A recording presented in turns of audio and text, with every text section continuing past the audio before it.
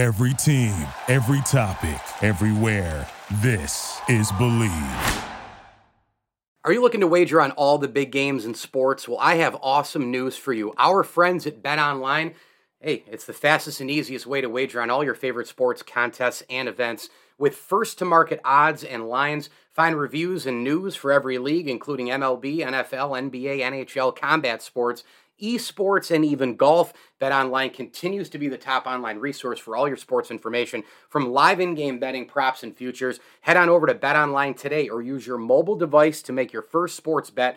Use our promo code BELIEVE50. That's BLEAV 50, BLEAV 50 to receive your 50% welcome bonus on your first deposit with BetOnline, where the game starts. Celebrate your whale of a dad with a Fudgy the Whale ice cream cake from the locally owned and operated Carvel of North Syracuse. Everything at Carvel of North Syracuse is made fresh, so no matter what kind of treat or design your dad wants, they make it happen. Your dad deserves a tasty treat this Father's Day. Soft serve ice cream, milkshakes, sundaes, shakes, and more. America's favorite since 1934. Carvel, open 7 days a week. Brewerton Road in North Syracuse. Stop in today. Fudgy the Whale is waiting for you. Hi, this is Jay Billis of ESPN, and you're listening to the ML Sports Platter.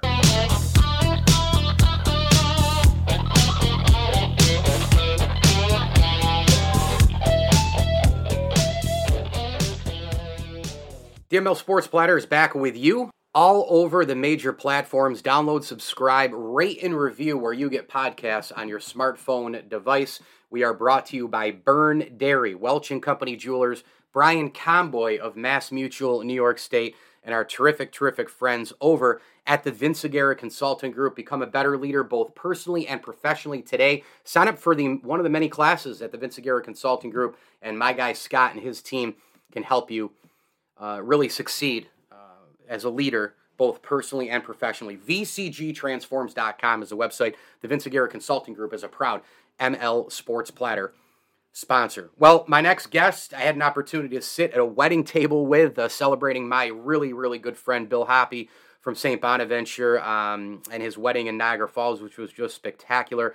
And as he started to talk about who he was and sending a blog to Bill about 10-15 years ago, I started to say, I think I know this guy. He's Sal Berry of Puck Junk. And when I tell you that he wears many hats, he wears many hats, man. He's the editor of PuckJunk.com. He's a host of the Puck Junk podcast. He's a contributor at the Hockey News. He's a professor in the Chicago area at DePaul. And you can go get his work at PuckJunk.com. That's PuckJunk.com. And follow him on Twitter at PuckJunk. Sal J. Berry, my guy. How are you, man? I'm fine, thanks. Just recovering from a long weekend spent in Niagara Falls. Yeah, no doubt about it. So you obviously wear a ton of hats. I mean, you're a professor, you're an editor of PuckJunk.com, you're a podcast host, you contribute to the Hockey News, you're a card expert, sports card expert. What do you enjoy doing the most? I think I enjoy collecting hockey cards the most because that's the least pressure. Unfortunately, there's no money in being a collector, so you have to do other stuff. But just puttering around with your collection is definitely the most enjoyable thing. I think that's why it's a pastime, right?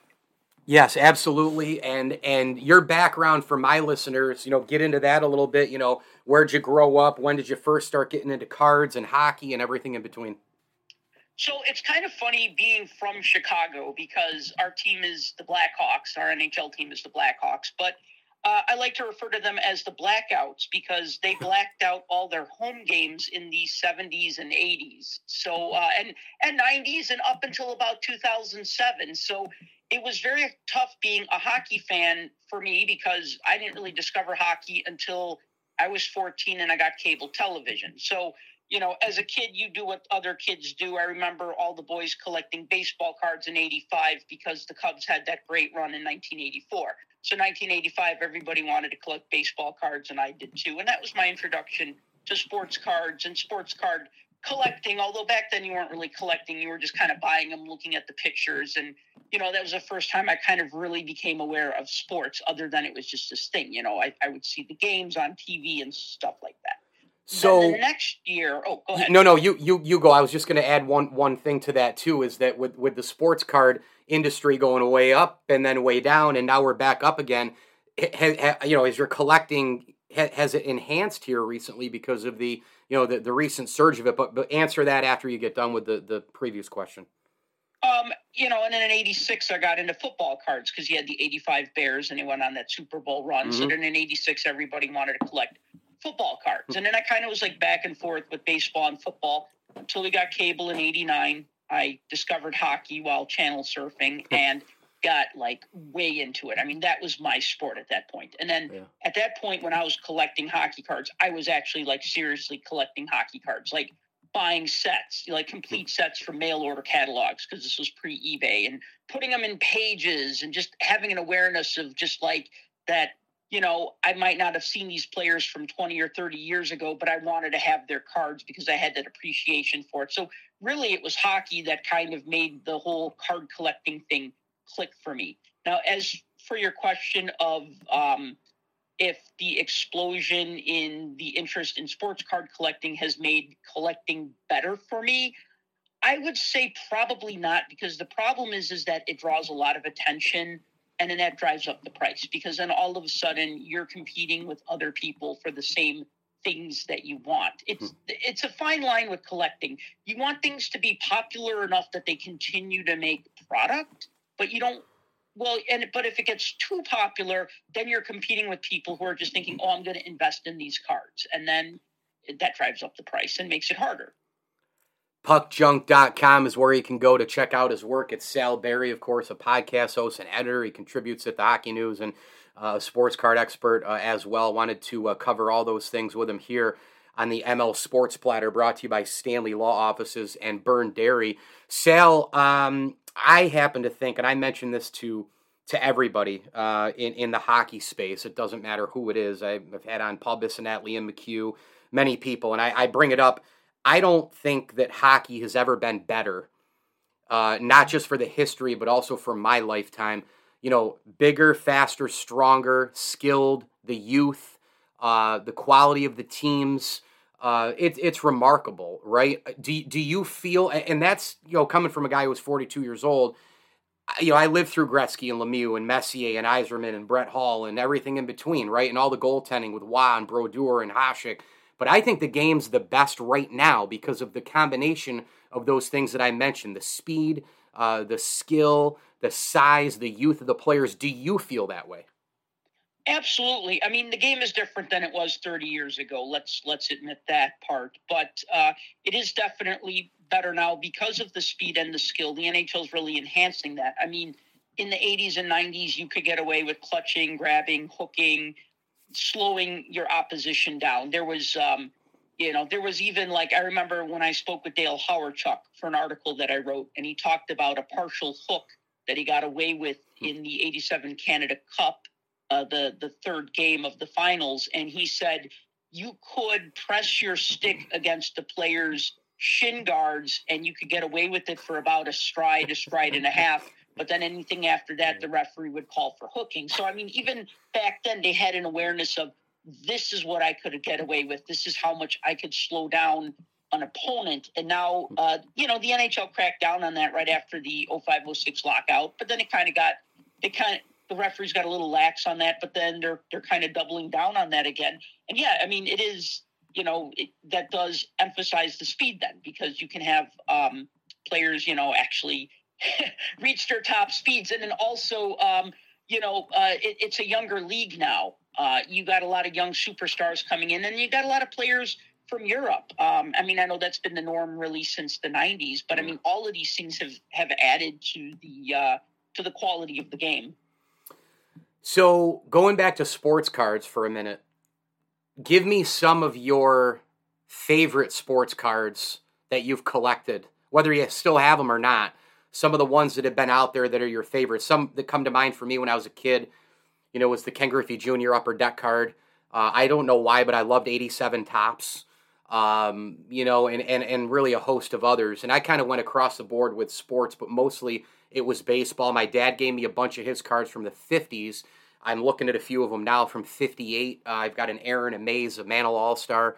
So how about you, though? Favorite cards through the years, Sal? Okay. Well, when I got into hockey, it turned out that both my mother and my aunt were hockey fans in the 60s and 70s. And my mother actually had some hockey mementos. She had a Blackhawks scrapbook that she put together, and she also had a Guy Lafleur scrapbook because that was her favorite player.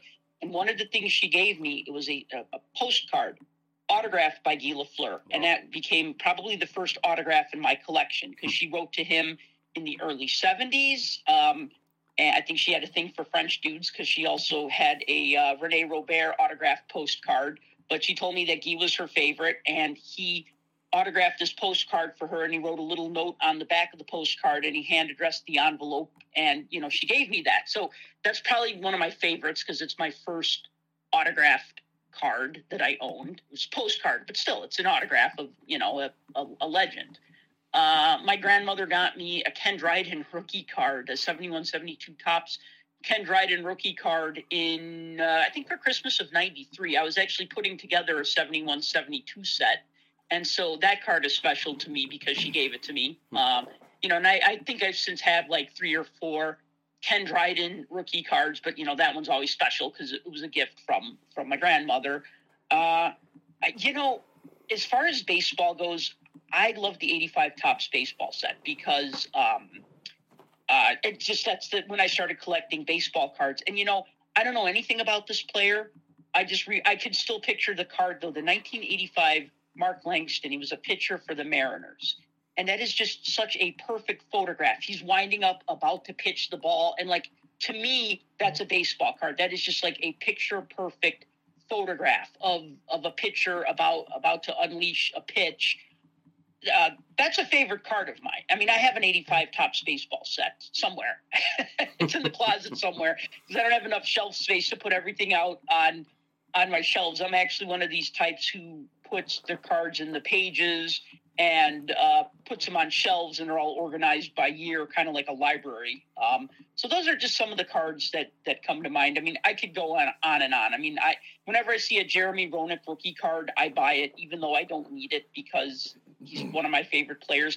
And I will say this, when I was in Niagara Falls, I stopped at a card shop called Niagara Falls Sports Cards, and I bought a Gretzky rookie from them. And that might be my new favorite hockey card now because I own a Gretzky rookie. And that's a pretty big deal, even if it's not in the best shape. I mean, it's kind of like the Mickey Mantle of hockey a little bit, like just having a Gretzky rookie card. It's iconic. You could tell what it is. Even if you don't collect hockey, you would know a Gretzky rookie from, 100 feet away. And that's the O-Pee-Chee? It's the Topps version. Top one? Okay, funny story. I bought an O-Pee-Chee Gretzky rookie in 92. I was 17. Turns out, years later, I figured out it was counterfeit. Oh, boy. Yeah, so I had an O-Pee-Chee rookie card, but not really. I thought I did for 2 decades or maybe a decade and a half. I thought I had the real deal. And then when I took it out of the really nice holder that it was in to put it in a different holder, like right away I could tell. I'm like, oh, God. Yeah, that's too bad. What do you think where are we heading with the sports card industry? What's the future look like? It's going to dip a little bit because I think you had a lot of the investors in 2020. You had a lot of the people, the flippers as they call themselves, or sometimes we disparagingly call them.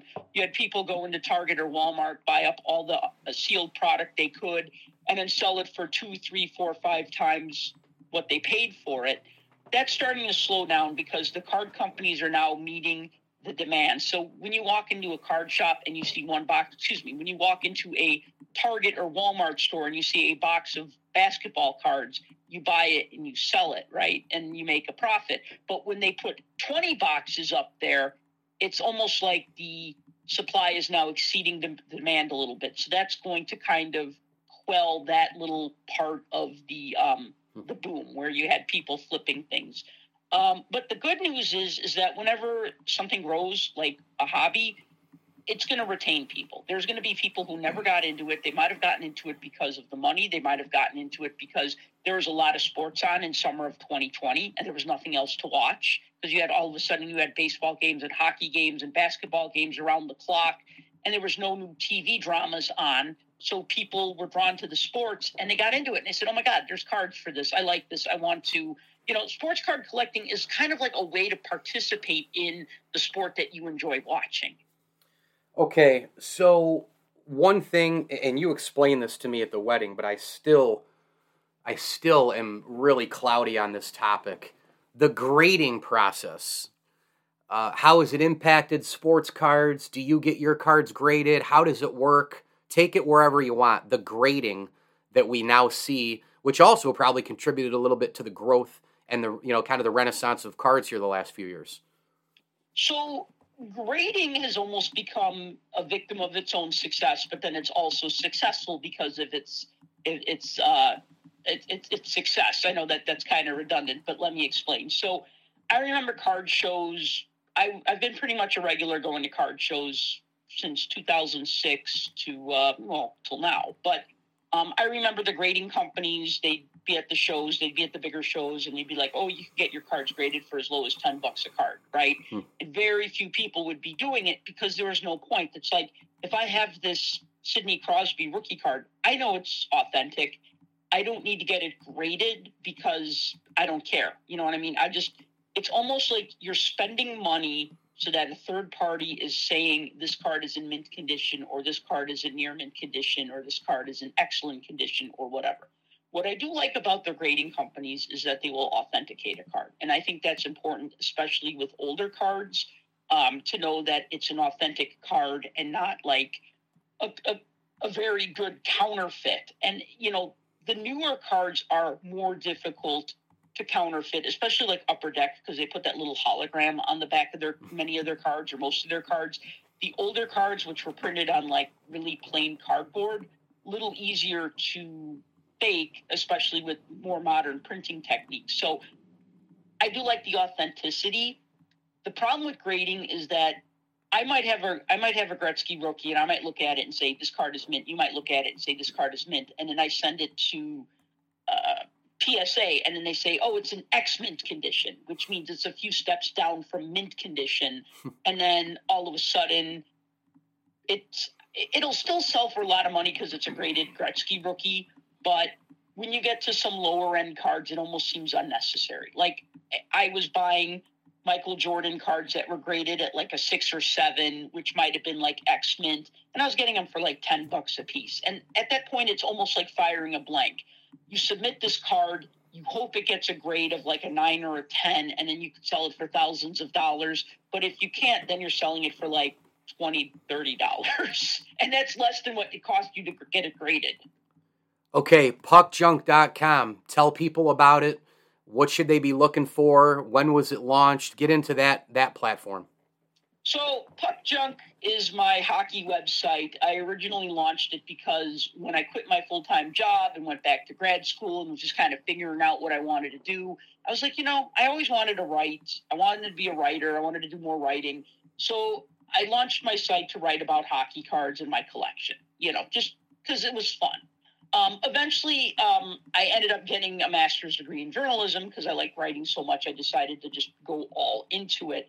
So Puck Junk is mainly about hockey and hockey collecting, but it's also about hockey culture. I've also had interviews with hockey players on there and former hockey players. And then I also launched a podcast in 2015 where we talk about hockey and hockey collecting. So that's basically what you can expect to find at puckjunk.com. I also do sell original T-shirts that I designed myself that look like old school Topps hockey wrappers. I see that. That's pretty cool. What's your favorite shirt? I think my favorite shirt is the one of the helmetless players skating. I call that 1970s skater. But the most popular shirt is the 1970s goalie. I'm almost out of my original print run of those, so I'm going to have to go back and get more of them printed up. So the 1970s goalie design is the most popular design on my site. Pretty busy off season in the game, right? I mean, we've seen a lot of moves come down, huge contracts, some major trades. The draft was pretty entertaining as well. What do you make of the off season here? Everything surprises me and nothing surprises me. I'm a Blackhawk fan. Well, I don't really want to be one anymore because they're kind of a horrible team on the ice and off the ice. And I'm not going to get into the whole Kyle Beach thing, but that's what I'm implying there. But, they traded away all their best players. And so, they're trying to tank to get the first overall pick. So I'm going to probably have to pick another team to just watch and cheer for this season. But yeah, I mean, it's been an interesting off season. Almost too much to keep track of, you know. No doubt. Niagara Falls, what'd you think of it? I think that was your first time, right? I had never been in New York State before. I was lucky enough to have some time to go on the Maid of the Mist boat tour, where they take you right up to the waterfall, and you're surrounded on three sides by the waterfalls, and it is overwhelming. And I got to tell you, man, sports collecting is fun, but when you go out and you're in nature and you're in the middle of a waterfall, it's overwhelming. It's crazy. And there are like cooler things in life than collecting sometimes. Just being out in nature and just seeing stuff like that you just wouldn't see on a normal day is pretty awesome. Yeah, no doubt about that. I just have a couple more for you here, Sal. Sure. Sal Berry, our guest from Puck Junk and the host of the Puck Junk podcast. Make sure you go download, subscribe, rate and review that, and follow him on Twitter as well, at Puck Junk. When you go to a show, wherever the card show might be, do you have different expectations as you go from one town to the next? Is it the same goal in mind? Do you have to go out and get more cards based on what you sell? Like, what's the strategy as you're doing these shows? Strategy as a collector or strategy as somebody who sells it? Probably both, right? Because you're a collector and a seller. Right. So I'm kind of relatively new to selling. I will say that back in the 90s when I was a teenager, I used to actually organize and promote a card show at my local church. Now, this was the 90s, so, promotion wasn't like taking out big ads in newspapers and stuff like that. Mm-hmm. But I used to sell then, and I think I was a little more of a hobbyist. And now it's a lot more difficult because cards are more expensive. You can't just open cards, and you could sell what you don't want, but you obviously have to have stuff that people want to buy as well.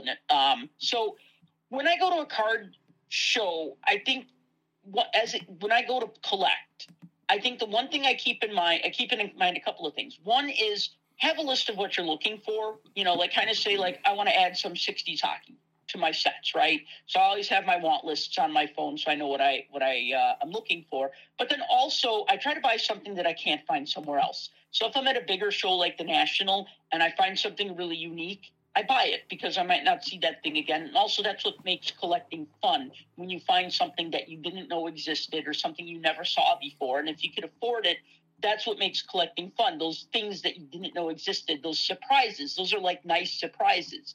So that's part of it, is just, being open to finding, buying things that you couldn't find somewhere else or weren't expecting to find. And then also just being open to things. Like if I'm trying to complete my 63, 64 Parkhurst set, but somebody has a bunch of 61, 62 Parkhursts and they're priced well, then I'm going to buy them, and I'm not going to be well, too bad this isn't the set I'm collecting. You know what I mean? You kind of got to be open sometimes to what you find. Like one year in Chicago, this guy had a stack of 51, 52 Parkhurst hockey cards, which is considered the first modern hockey card set. I wish I bought everything he had. I bought what I could afford. I bought a Ted Lindsay rookie. I bought a bunch of the commons because they were cheap. And I basically started putting together the basis of a set that I'll probably never complete, because it's got the Gordie Howe rookie card, because it's got the Maurice Richard rookie card, and it's going to be very expensive to finish. So as a buyer, as a collector, being open to that.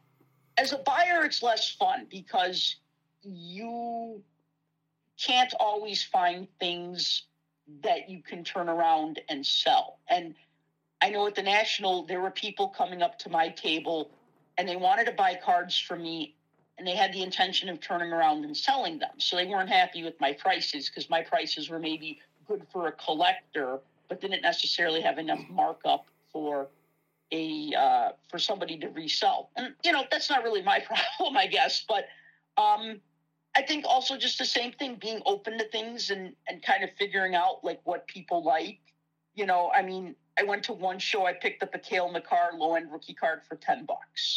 Turned around, sold it at the National for $30. I knew I was going to sell that card. You know what I mean? He was popular. He just won the the MVP trophy for the Stanley Cup. So, that's kind of like an example, but it's definitely harder if you're selling. And it's a lot of work. not just finding the stuff to sell, but researching what a fair price is, pricing things, getting to the show early, setting up, tearing down, all of that stuff. It's a lot of work. It's not for the faint of heart. And it does take away from the fun a little bit, because then it kind of turns your hobby into work. And sometimes that can make it less fun. So I just always try to have fun, and always try not to take myself too seriously. You know what I mean? Yeah, that's a good way to go about it. My final question for you is this. You had mentioned being a professor and the teaching side of your life. What is the message that you're giving students? It's funny that you mentioned I'm a professor, as I just was thinking about how long-winded my last answer was. I'm like, that was more of a lecture than an answer. So what advice do I give my students? Yes. Well, I tend to teach a lot of web design and graphic design and interactive design. And I think the one takeaway I always tell students in every class is that it's not about following the steps. Anybody can follow step 1, step 2, step 3. That's how we got out of high school, right? We followed the steps that were laid out in front of us. They tell us to do these things, we do these things, we move on. It's really about figuring out what to do when the steps don't go to plan. That's what I tell my students. That's the biggest takeaway. I tell them that at the beginning of the quarter. I say, you know what? Something's not going to go right for you, whether it's having trouble uploading your work or having trouble coding a web page or having trouble with this app development kit that we're using or whatever. It's not about following the steps. It's about figuring out what to do when the steps don't go according to plan. So that's probably the biggest takeaway I teach them. I like it. Sal Berry at Puck Junk on Twitter. Go give him a follow. He's the editor of puckjunk.com. He hosts the Puck Junk podcast as well. Make sure you go download, subscribe, rate, and review that one where pods are found. He contributes to the Hockey News, a sports card expert, a professor. You name it, puckjunk.com, again, for all of his work. Sal Berry, appreciate you jumping on. Thanks for the chat, and it was great meeting you in the Falls, and hopefully we'll meet again soon, my man. Thank you. Take care. Before sunrise, Byrne Dairy and Deli is preparing to fuel your day with hot coffee, donuts, muffins, breakfast sandwiches, and other morning staples. For lunch, grab a giant deli sandwich made the way you like it, pizza, wings, wraps, or a fresh salad. Plus, something to wash it down. Then pick up dinner or a sweet treat and other pantry essentials. Now you can get your Byrne Dairy and Deli favorites delivered with DoorDash. All day, every day, you can count on Byrne Dairy and Deli. It's all good. Thank you for listening to Believe. You can show support to your host by subscribing to the show and giving us a 5-star rating on your preferred platform. Check us out at Believe.com and search for BLEAV on YouTube.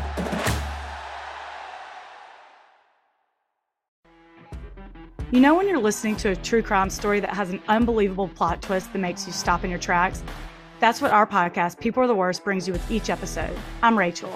And I'm Rebecca. We're identical twins who love true crime cases that make you say, didn't see that coming, and we hate the people responsible for them. Listen to People Are the Worst now on Apple, Spotify, or wherever you get your podcasts.